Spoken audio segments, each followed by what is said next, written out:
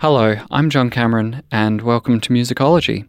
This is, I think, our third quarterly review. I'll start off by apologising for my voice. It's a bit raw at the moment. I just finished the recording the next episode. I guess we can call it heavily anticipated Michael Jackson one. So hopefully that'll be out in ideally a few weeks. There's a little bit extra that'll be happening with that episode, so yeah, we'll see. Thank you to everyone who supported the last couple of episodes. This quarterly review is going to be a bit short because I don't exactly have any unused content from them, but we started off with Maxwell, and that was such I think that's probably the best episode I've ever done thus far, and it was important for me in particular to do it right because his music just means a whole lot to me.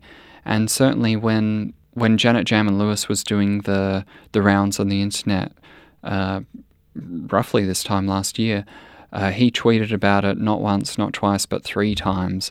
So I have him to thank for that. It's a nice feeling knowing that someone's work who you enjoy so much has also enjoyed yours. But yeah, I do want to do more on Maxwell. I guess there's only really one more episode I can do at this stage. Well, he needs to release his Night album first. That would be nice. So then I can cover the Black Summer's Night trilogy. And I've already made preparations for that while I was compiling the material for the episode I've done, which was, of course, 94 to 2001. I was using interviews that he had done much later on, so I was still cutting out bits and pieces that I knew would be useful for a Black Summer's Night episode, so hopefully that will happen. While I remember, actually, I really need to thank Veronica Robertson for providing me with a lot of content for that episode.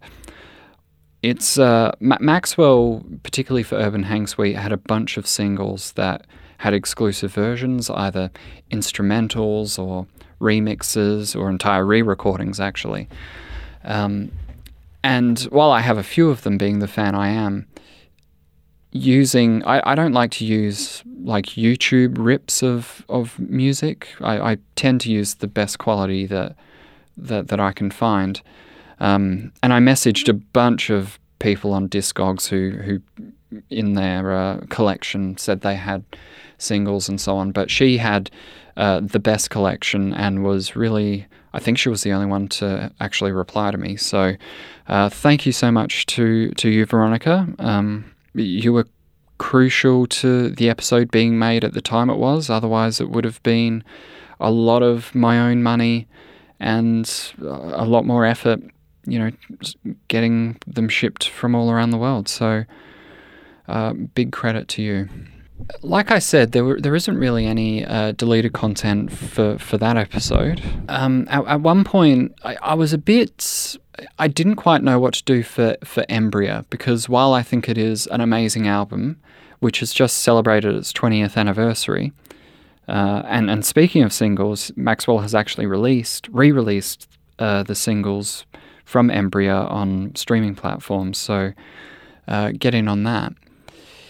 But in terms of actually having something to say about the album, I was a bit limited. So that was very difficult. Instead of, what did I use?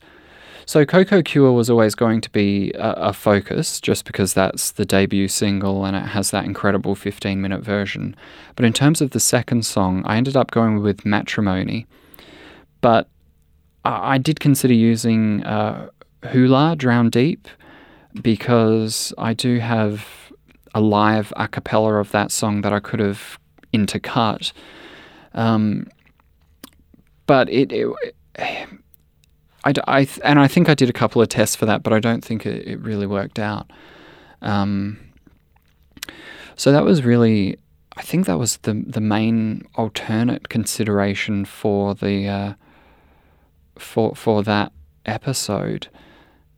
At one point, it was going to be a decision between, do I use For Lovers Only and focus on the more love ballad kind of aspect of Maxwell, or do I focus on Change, which is a more aggressive hip-hop driven kind of track?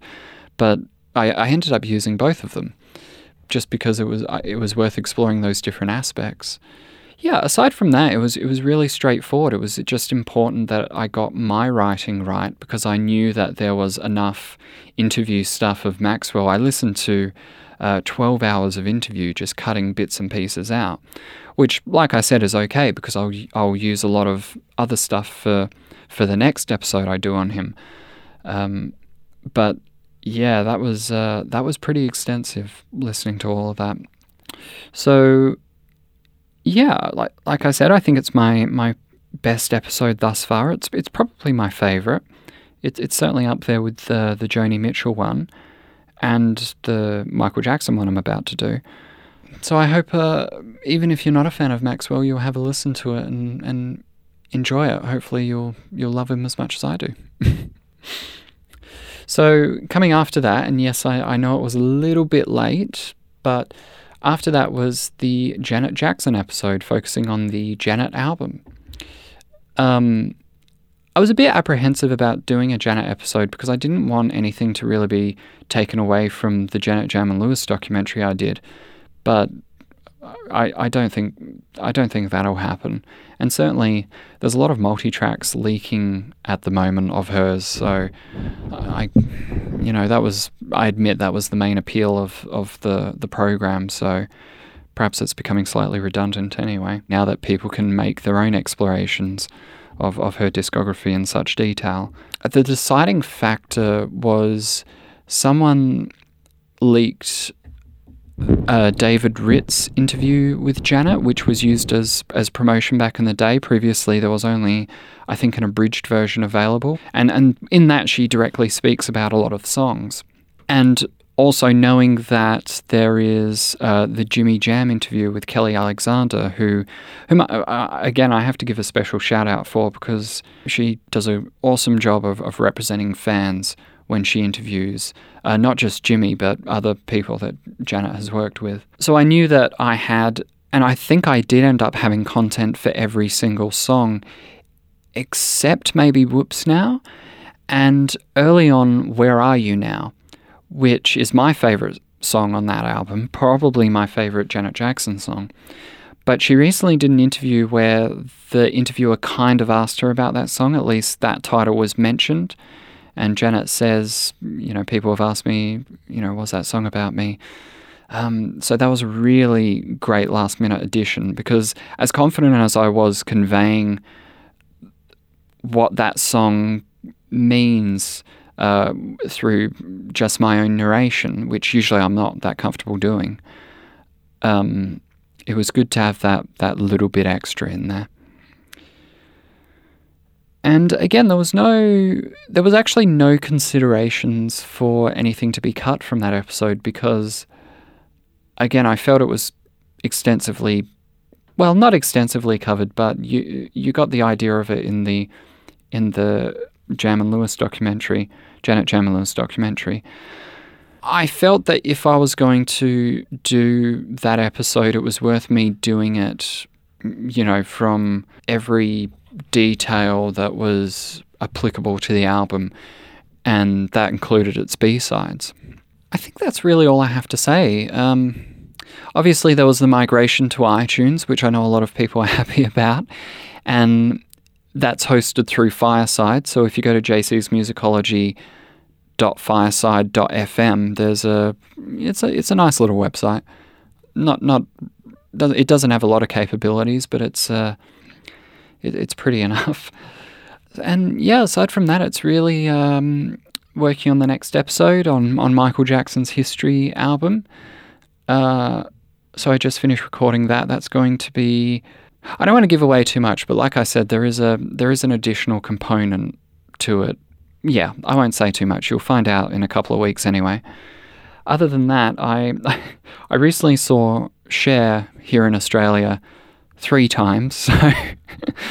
So I'm a little bit inspired to work on an episode of hers. I've already started writing it. She was my first ever concert, so that's why I saw her 3 times just recently. I've also been writing a Madonna episode, which I know has been... I've received many requests about. We'll see how that goes. I mean, it'll definitely happen. It was one of the original versions I started working on probably back in February this year when I was working on the first Michael Jackson episode, the George Michael episode, and the unreleased Prince one. So it's been a long time in the making, but I think I've finally grasped onto how I want to tackle it, which is usually the big delay with a lot of episodes. That's why I'm always very self-conscious about saying, hey, I'm working on this at the moment, because it's like, you know, it could be a year away. I haven't even done a Prince episode yet to make up for the entire episode I finished back in February. So take what I have to say with a grain of salt, please.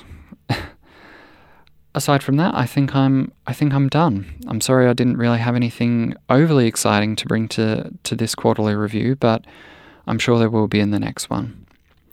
Other than that, keep on listening, subscribe on iTunes.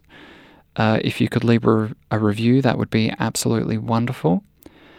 Continue sharing with your friends, as I know many of you do, and I'm eternally grateful, because that's honestly where I get most of my listens from. You'll be hearing from me very, very soon.